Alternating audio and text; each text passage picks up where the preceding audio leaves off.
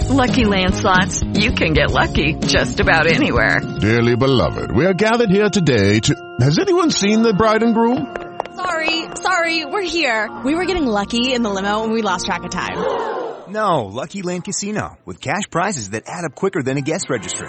In that case, I pronounce you lucky. Play for free at LuckyLandSlots.com. Daily bonuses are waiting. No purchase necessary. Void where prohibited by law. 18+. Terms and conditions apply. See website for details.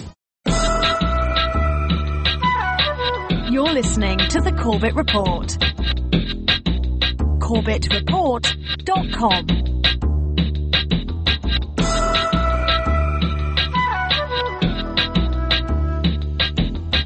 Welcome, ladies and gentlemen, welcome to another edition of the Corbett Report. I'm your host, James Corbett of CorbettReport.com, coming to you, as always, from the sunny climes of Western Japan, here on this first day of November 2013. Welcome to episode 286 of the Corbett Report podcast, Rockefeller Medicine. Quote, "The crisis in today's healthcare system is deeply rooted in the interwoven history of modern medicine and corporate capitalism. The major groups and forces that shaped the medical system sowed the seeds of the crisis we now face. The medical profession and other medical interest groups each tried to make medicine serve their own narrow economic and social interests. Foundations and other corporate class institutions insisted that medicine serve the needs of their corporate capitalist society. The dialectic of their common efforts and their clashes, and the economic and political forces set in motion by their actions, shaped the system as it grew. Out of this history emerged a medical system that poorly serves society's health needs." End quote.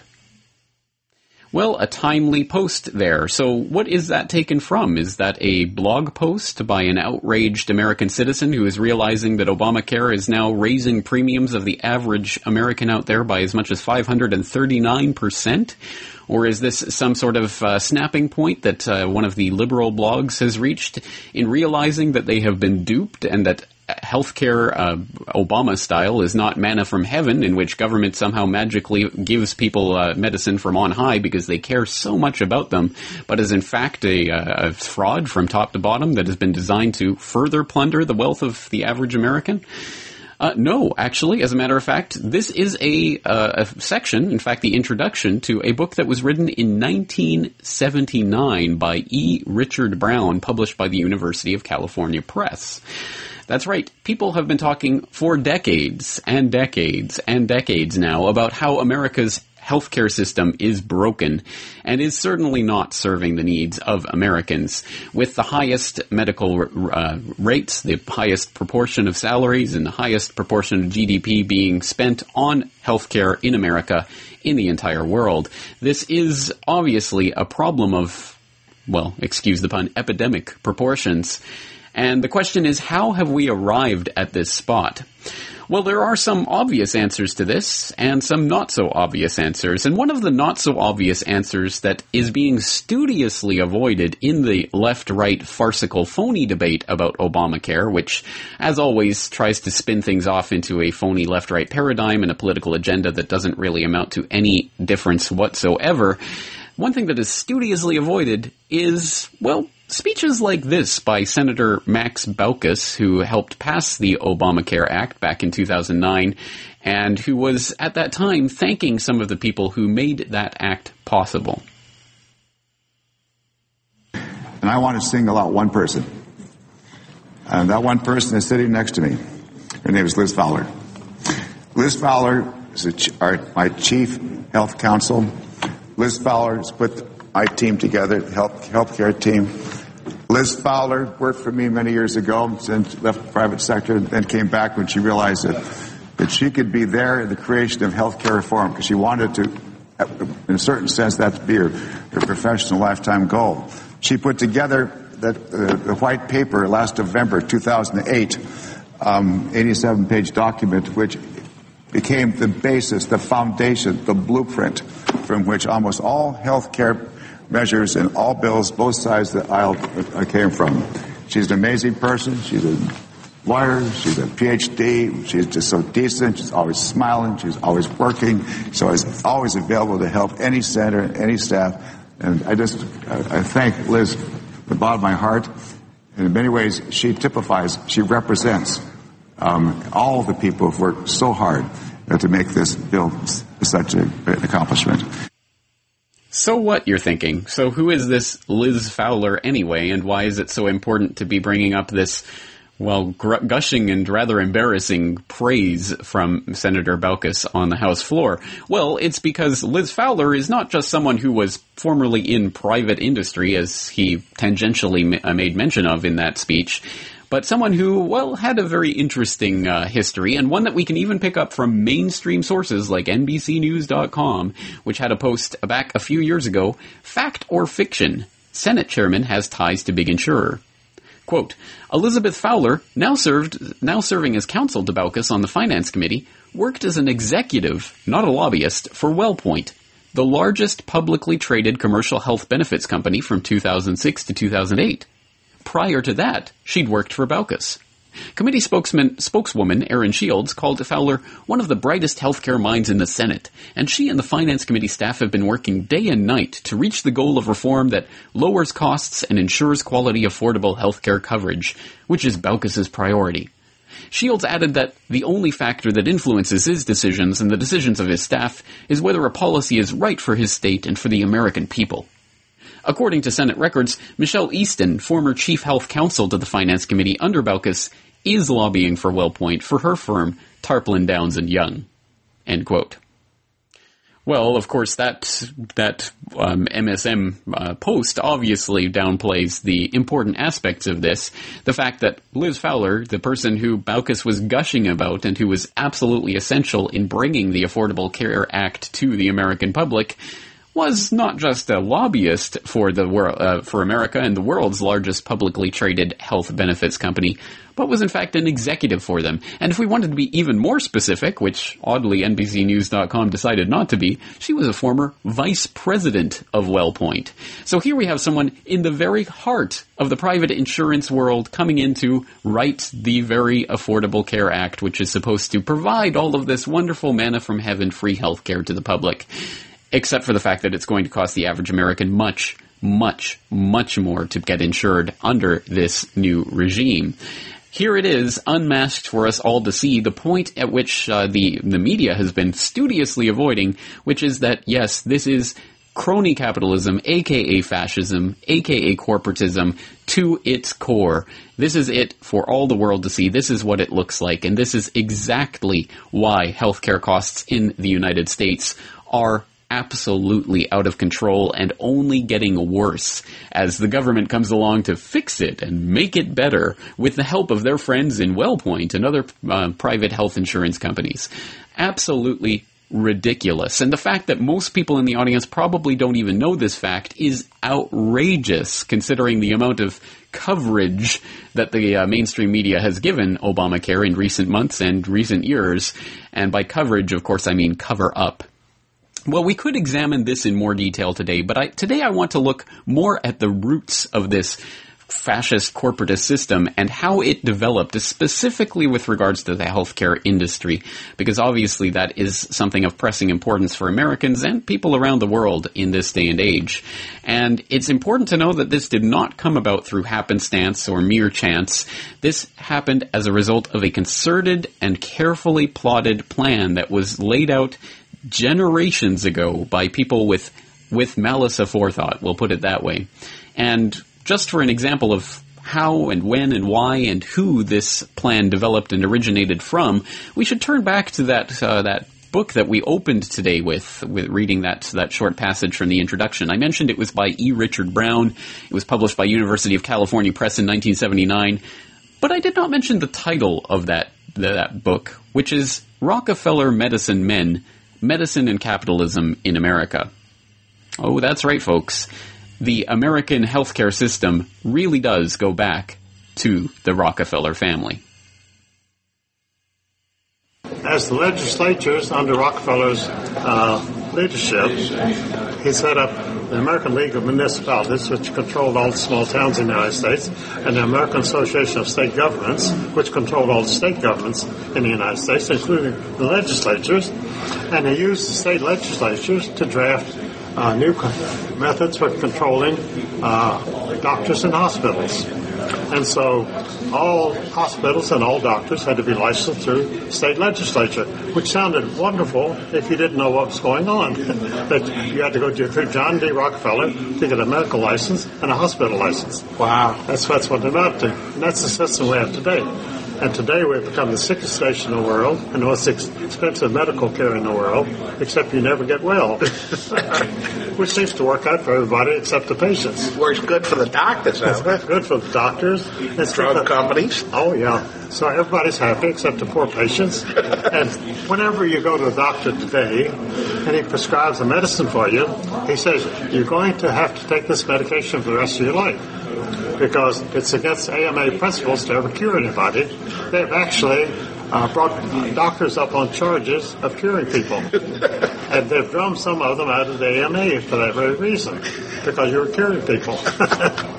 Because this might be the right thing to do, but from a business standpoint, it's better to keep them sick and keep them buying the medicine, which they buy from the Rockefeller drug companies, and go to the Rockefeller hospitals, and everybody's happy. And now they have the scam where if you can't afford it, the government's going to buy the drugs from the Rockefellers and give it to you, right? Well, that's why they had the Medicare system, because they developed Medicare. You know, I point out in my book, Murder by Injection, that for many years the AMA spent millions of dollars in Congress to fight Medicare, because it was called government medicine, and they didn't want, the doctors were very independent, and they didn't want the government to control their business. Well, they wound up as employees of the government, and that's what they are. And now this new drug act, they're going to supply the drugs to the people that can't afford it with the taxpayers' money, but the drug companies will still get the money. They get the money. Yeah. Because a lot of the people who are buying drugs today and medications, like elderly people like myself, they couldn't afford the drugs, and so the government will pay for them. What a racket. Well, it shows that these people are good businessmen. Oh, very good. Yeah. They're not very ethical, though, are they? Well, you and I could never think of such a diabolical plan. Well, that's right. You and I never could think of such a diabolical plan, but unfortunately that doesn't stop those who can, and we suffer from a lack of imagination on many of these subjects, which makes us perfect victims for those who would so abuse positions of power and influence in order to increase one's own profitability. Well, that, of course, was a brief snippet of an interview with Eustace Mullins, and, of course, I'll put the link into the full video interview so you can watch that on YouTube, along with, of course, all of the other things that I mentioned in today's episode in the show notes at CorbettReport.com. But, well, this is a pretty grand claim to be making, that the Rockefellers were absolutely essential in shaping modern American medicine, and this could be cast aside as mere conspiracy theory by those who are not so familiar with the Rockefellers or their influence. And for example, I mean, just as one example of that, we could cast our minds back to The Last Word on Snake Oil, a video that I produced a couple of years ago, showing that the Rockefellers' roots, ironically enough, really does go back to medicine, aka fake medicine, aka snake oil, as the progenitor of the Rockefeller dynasty, John D. Rockefeller's father, was in fact not only a bigamist and a shuckster, but in fact also someone who literally sold snake oil, attempting to cure people's cancer. And billing himself as a doctor when he was in fact not a doctor. So the Rockefellers' roots and their first attempt at amassing a fortune really does go straight back to the idea of, attempting to cure people's cancer while doing nothing of the sort. That's just an ironic bit of history lesson, and I'll include the link into that video as well, so you can go and watch The Last Word on Snake Oil, which I think is still very relevant today. But again, there may be some who think, oh, Rockefeller, oh, you're just coming up with these crazy conspiracy theories. What do the Rockefellers have to do with medicine anyway? How did working for a Nobel laureate at the Rockefeller University shape your science career? So that was a pretty serendipitous event in my life. I knew I wanted to come back to New York City, and I was applying to postdoctoral positions in New York City. And a friend of mine at the time who was in New York City said to me, if you're going to go and do your postdoc there, you should go to the best possible place you can go, and that's the Rockefeller University.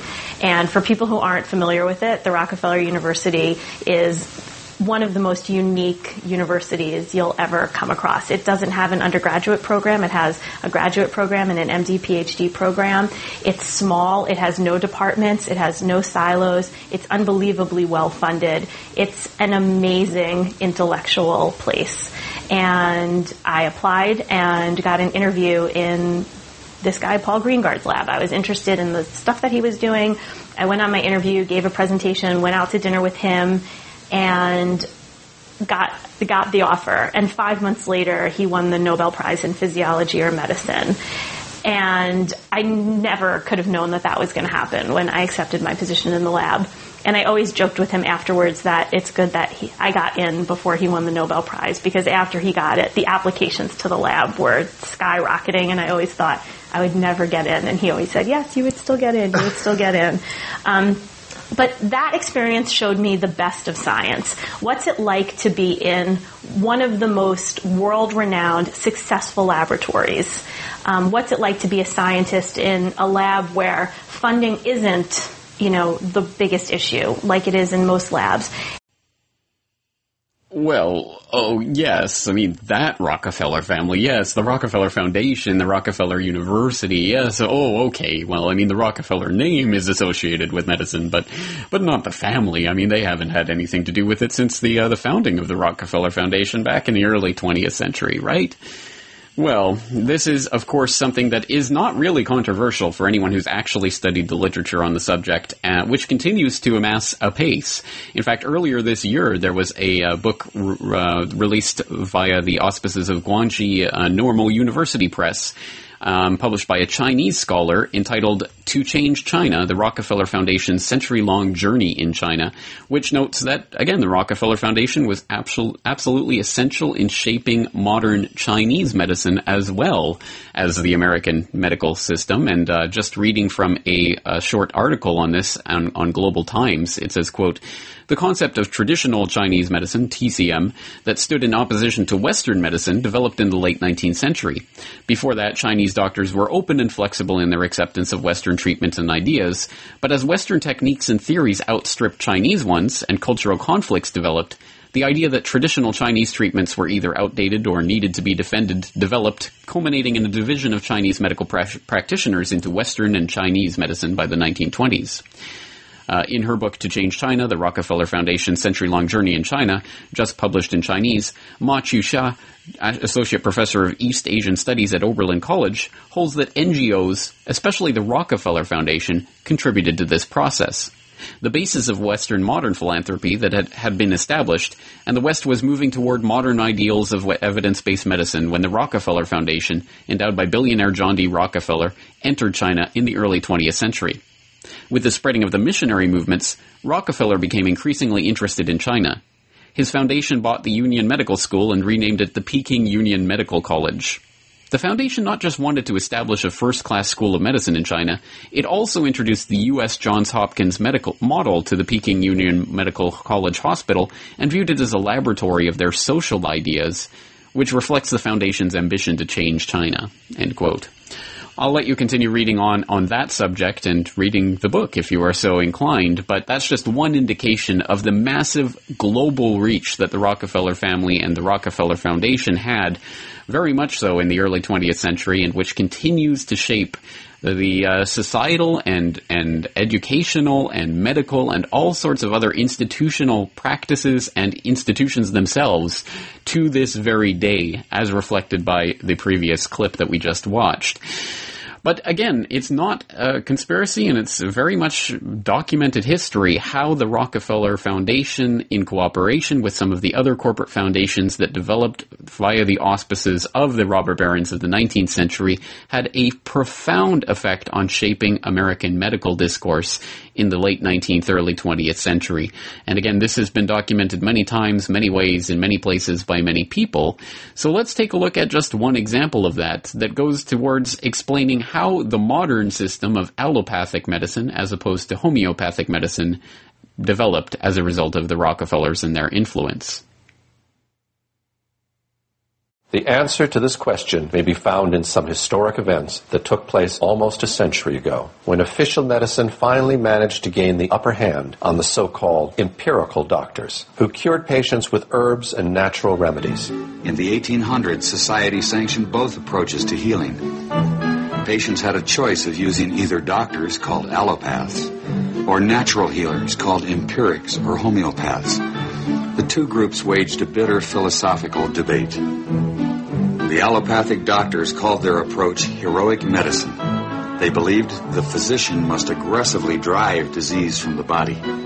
They based their practice on what they considered scientific theory. The allopaths used three main techniques. They bled the body to drain out the bad humors. They gave huge doses of toxic minerals like mercury and lead to displace the original disease.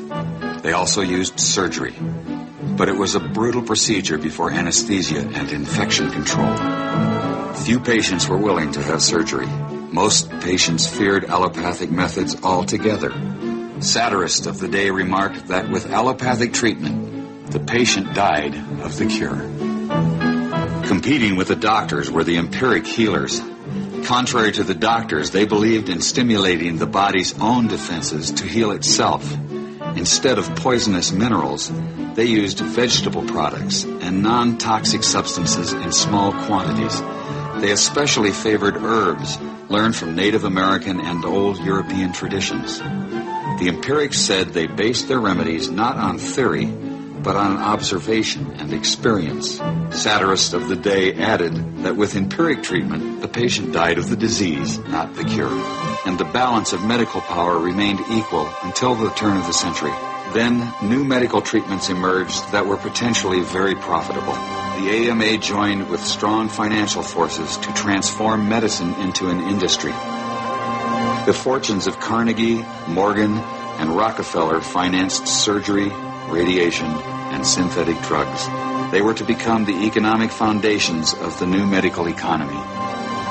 The takeover of the medical industry was accomplished by the takeover of the medical schools.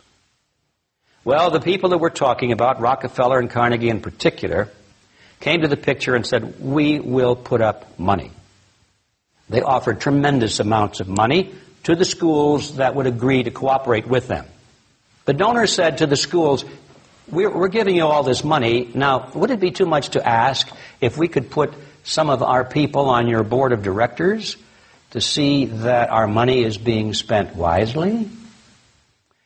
Almost overnight, all of the major universities received large grants from these sources and also accepted 1, 2, or 3 of these people that I mentioned on their board of directors, and the schools literally were taken over by the financial interests that put up the money.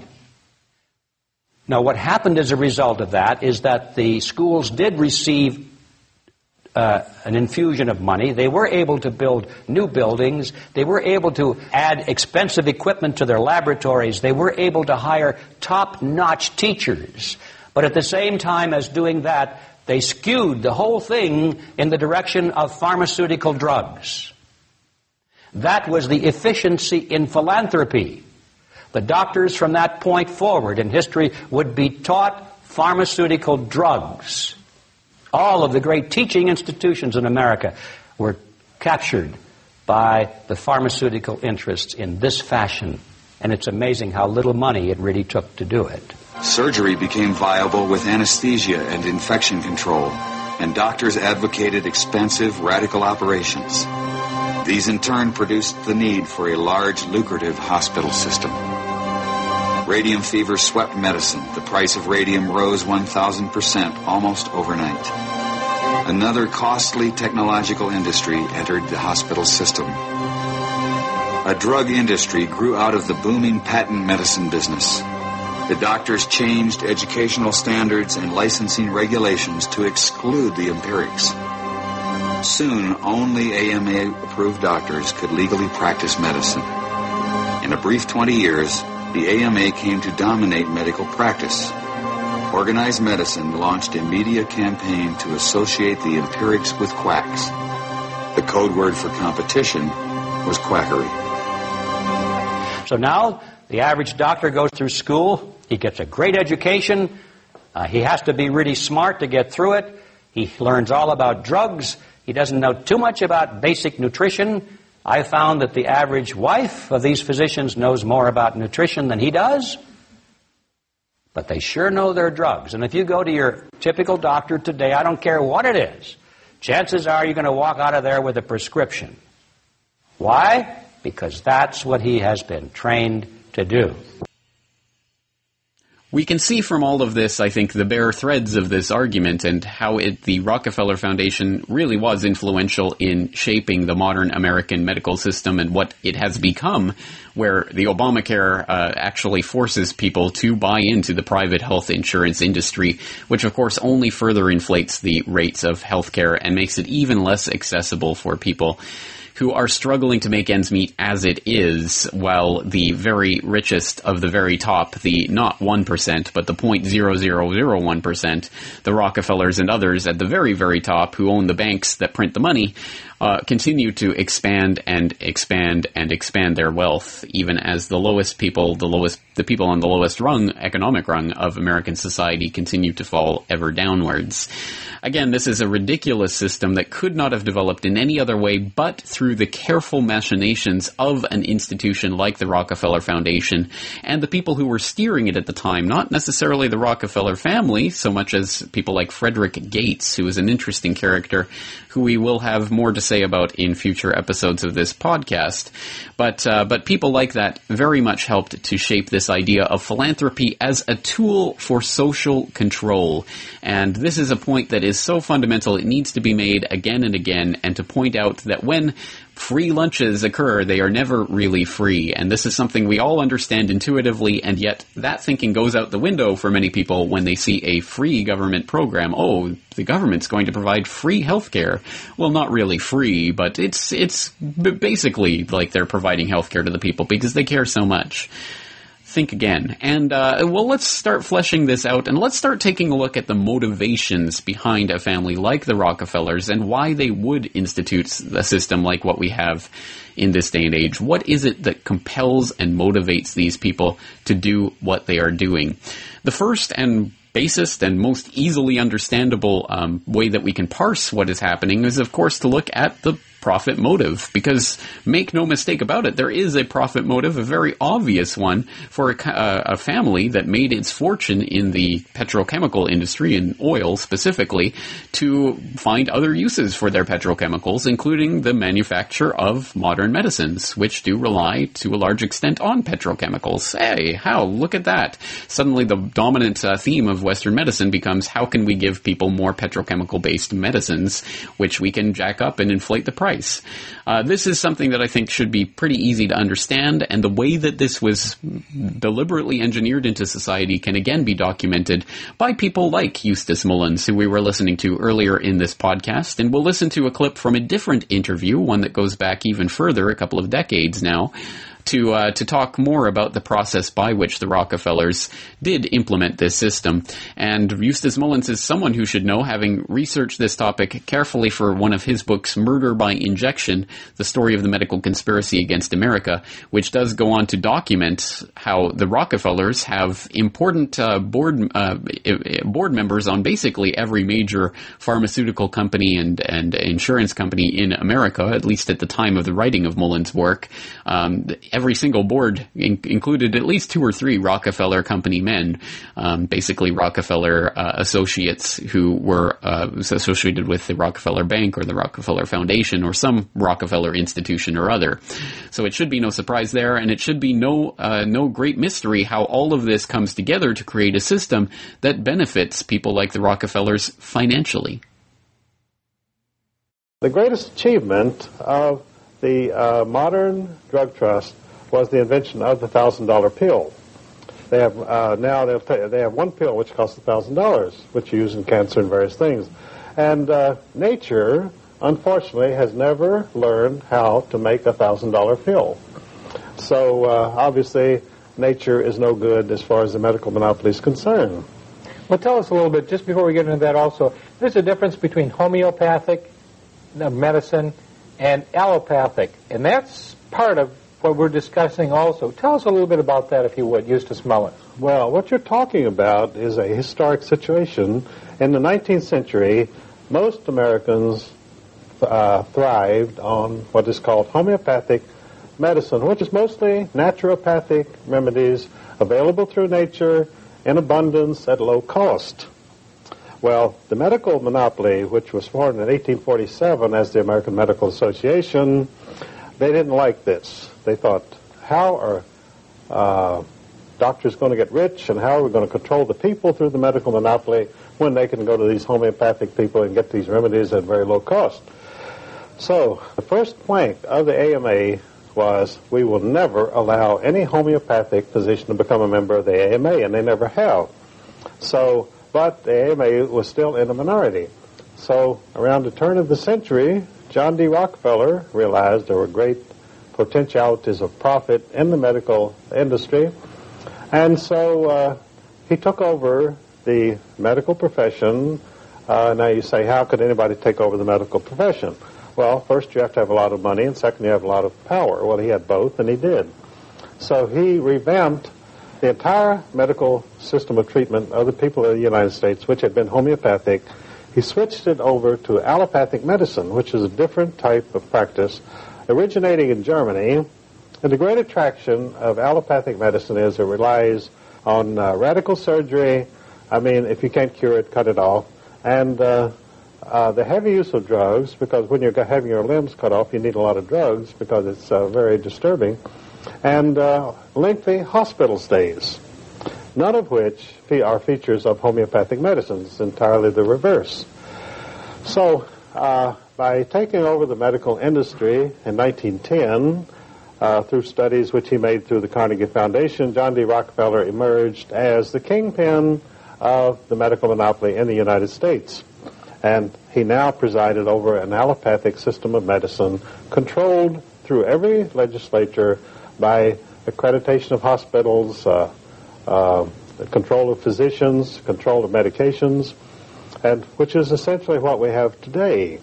So from 1910, when this change was effected, right to the present day, the cost of health care has multiplied astronomically in the United States to the point where it is no longer available to most American citizens.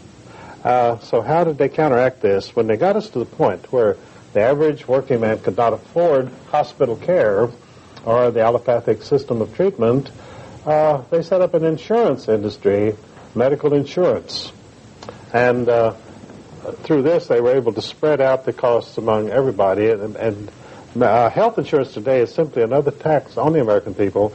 In fact, it functions through the Social Security system as a tax on the recipients of Social Security. They say, well, now that you've reached your senior citizen stank, you have Social Security coming in.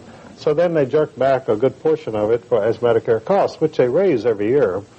And so eventually, probably, Social Security and Medicare will be equal. So you'll get a check every month, which will be 000. They say, well, here's your Social Security check, but we've deducted your Medicare costs, and so now you get zero. And it's funneled into the Rockefeller-style monopoly, whoever is involved in it. Oh, all of the money from the health industry goes into the medical monopoly and the drug trust. Interestingly enough, the Rockefellers control every major drug company in the world. And now when I say control, I mean directly. They have, among the directors and officials of each of the 18 largest drug companies in the world, they have men from Chase Manhattan Bank, from the Exxon oil company, and so forth. So they're right there. Their names, I have all their names in my book, Murder by Injection. And with this kind of control and the monopoly, they have been jacking up the health costs on the American people monthly, not yearly, but monthly. I think all of this is easy enough to understand and easy enough to follow from A to B to C to see how a Rockefeller family and John D. Rockefeller, with an almost incalculable fortune back at the turn of the century, was able to parlay that fortune into a tax-exempt foundation, let's not forget, that was able to invest its resources in philanthropic concerns, quote unquote, that even help to parlay that fortune even further so that Rockefeller's heirs are even more substantially wealthy. Although not if you read Forbes' wealthiest men in the world list, but do you really trust that list? But suffice it to say, I think it is easy enough to understand how the Rockefeller Foundation has been used to further Rockefeller cartel interests. And we've seen that in previous editions of this podcast. For example, The Truth About the Gene Revolution, where we looked at how the Green Revolution and then the Gene Revolution, both Rockefeller-funded and supported endeavors, have gone on to serve Rockefeller cartel interests in the monopolization of the food supply. Well, in the precise same way, we can document and look at how the monopolization of healthcare services in the United States has again furthered the Rockefeller cartel interests, this time in the Rockefeller drug empire and the pharmaceutical industry that is related to it. But I think we also have to understand that there is something deeper behind this, an agenda that goes beyond the mere profit motive, because it is something of a truism that once we get into the rarefied part of the economic stratosphere that the Rockefellers and Rothschilds and the other 0.0001% of the elite reside in, where they not only have access to unlimited amounts of wealth, but access to the processes by which that wealth is created and or destroyed, i.e. the banks themselves that create the money out of thin air, I think we understand that profit isn't in and of itself a motivating driving factor for the David Rockefellers and others of the world. There has to be something more fundamental at base. And as I've made the point many, many times on this podcast and in the interviews that I do, I think that at the end of the day, this is not about money. This is about power. And money can be parlayed and used as a type of currency to buy and purchase power, but ultimately it is the power itself that is the important factor in this equation. And this power is being wielded for a specific purpose. The driving, motivating ideology of these cartel families, and one that has motivated them demonstrably for generations, which is to say, eugenics and depopulation. In 1952, John D. III founded the Population Council, an organization dedicated to promoting the now debunked fear that overpopulation would ravage the earth and cause mass death by the year 2000. Rockefeller appointed Frederick Osborne, the leader of the American Eugenics Society, as its first president. In the 60s, the Rockefellers funded a WHO-administered task force on vaccines for fertility regulation that developed anti-fertility vaccines, a task force that eventually succeeded in developing an anti-HCG vaccine that caused spontaneous abortions in vaccinated women. In the 90s, WHO-administered tetanus vaccine programs in multiple countries were racked with scandal when it was discovered that vaccines were laced with HCG and causing spontaneous abortions in the third world populations who were being unknowingly injected with them. David Rockefeller continues to promulgate the same overpopulation fear-mongering, always framing the problem so as to posit the United Nations as the only solution, without noting that the UN was built on land donated by his family on the ashes of the League of Nations, an organization founded by Rockefellers and their family allies. Last year, David Rockefeller hosted a meeting of billionaires including Ted Turner, George Soros, Bill Gates, and others, at which they concluded that overpopulation was the world's most pressing problem. The Rockefeller Foundation gives grants to Planned Parenthood, the Population Council, and others. You can see here in 1997 they did a study actually giving fertility control agents to people in India. Here is the research grant in action. And if you remember just a minute ago I talked about the Population Council. These people are getting money from the Rockefeller Foundation. They said mass use of fertility control agent by government to regulate births at an acceptable level. This is actually here, once again, public information by the Population Council from 1969. The overall Rockefeller goal? Well, they say in part, quote, science would eventually come to control the fundamental processes of biology. They literally want to control the entire cycle of life, from birth to death, everything in between. They want to control hormones, they want to control glands, they want to control genes. They have no limit to what they attempt to accomplish, and all their funding towards genetic research and more has been part of this goal. It was part of their ultimate means of social control and social engineering, eugenics. Ironically, however, the very innovations that are making possible dramatic improvements in human well-being are also creating new problems which raise the specter of an alarming and possibly catastrophic disaster to the biosphere we live in. And herein lies the dilemma that we all face. Let me illustrate. Improved public health has caused the world's infant mortality rate to decline by 60% over the last 40 years.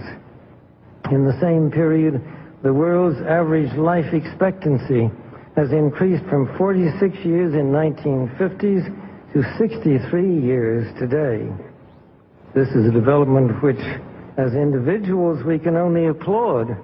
However, the result of these positive measures is a world population that has risen during the same short period of time geometrically to almost 6 billion people and could easily exceed 8 billion by the year 2020.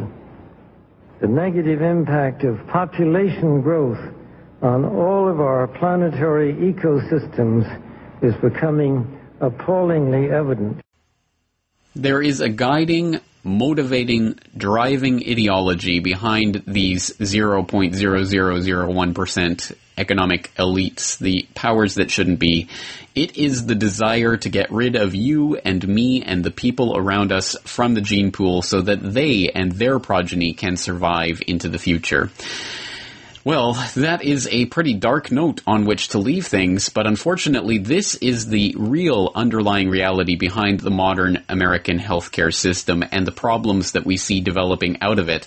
And it's not problems that are going to be fixed by some manna from heaven Affordable Care Act or anything that is launched or initiated or spearheaded by the bought and paid for executive branch or the bought and paid for legislature or upheld in the Supreme Court by the bought and paid for judicial branch of the U.S. government.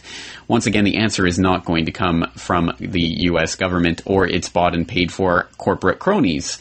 Because this is, of course, the system that has been engineered carefully over the course of generations and shaped by the Rockefeller Foundation and other very special interests who literally control the access to resources on the planet. This is a point that we've talked about in previous episodes. We will continue to elaborate in future episodes, and we will continue to talk about healthcare and the ways that modern Western medicine is not 100% evil. That would be cartoonish and too simplistic. It does certainly provide some benefits, but it is the poison pills that they are able to insert, sometimes literally poison pills, that they are able to insert into that mix, which is the insidious part of all of this. And I think there's a lot more to be said about eugenics and depopulation and how this figures into it, but as I say, we will leave that for further explorations in further episodes of today's of this podcast. But today I'm going to leave all of you out there with the dual task this week, not only of continuing this research for yourself, as always, and informing me of what you find through the contact form at CorbettReport.com, but perhaps more importantly, spreading the information we've looked at today to others as the Obamacare fiasco makes this a talking point in American society, at any rate, at the moment. This is a prime opportunity to inform others about the real roots of the modern American healthcare system and how we arrived at this spot in the first place. It is not just happenstance. It's not just one of those things you shrug your shoulders and say, well, I wonder how America became the most expensive healthcare system in the world. It has been engineered that way carefully through methodical planning over the course of generations by people with almost unthinkable amounts of wealth and access to resources to make that happen. So I will once again leave you today with that humble task of attempting to spread this to others and inserting some truth into the conversations that are happening right now about Obamacare. And on that note, I am thanking you once again for joining me for this edition of the podcast and asking you to join me again next week for another edition.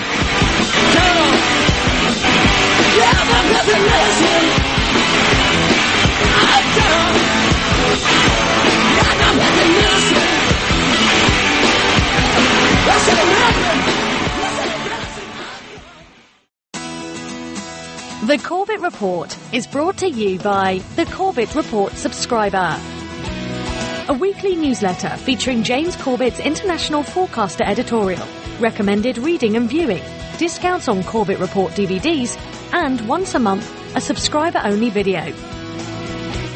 Sign up today to start receiving your copy at corbettreport.com/support.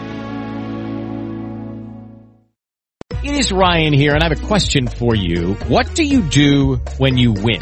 Like, are you a fist pumper, a woo-hooer, a hand clapper, a high fiver? I kind of like the high five, but if you want to hone in on those winning moves, check out Chumba Casino. At ChumbaCasino.com, choose from hundreds of social casino-style games for your chance to redeem serious cash prizes. There are new game releases weekly, plus free daily bonuses, so don't wait. Start having the most fun ever at ChumbaCasino.com. No purchase necessary. VGW Group. Void where prohibited by law. See terms and conditions. 18+.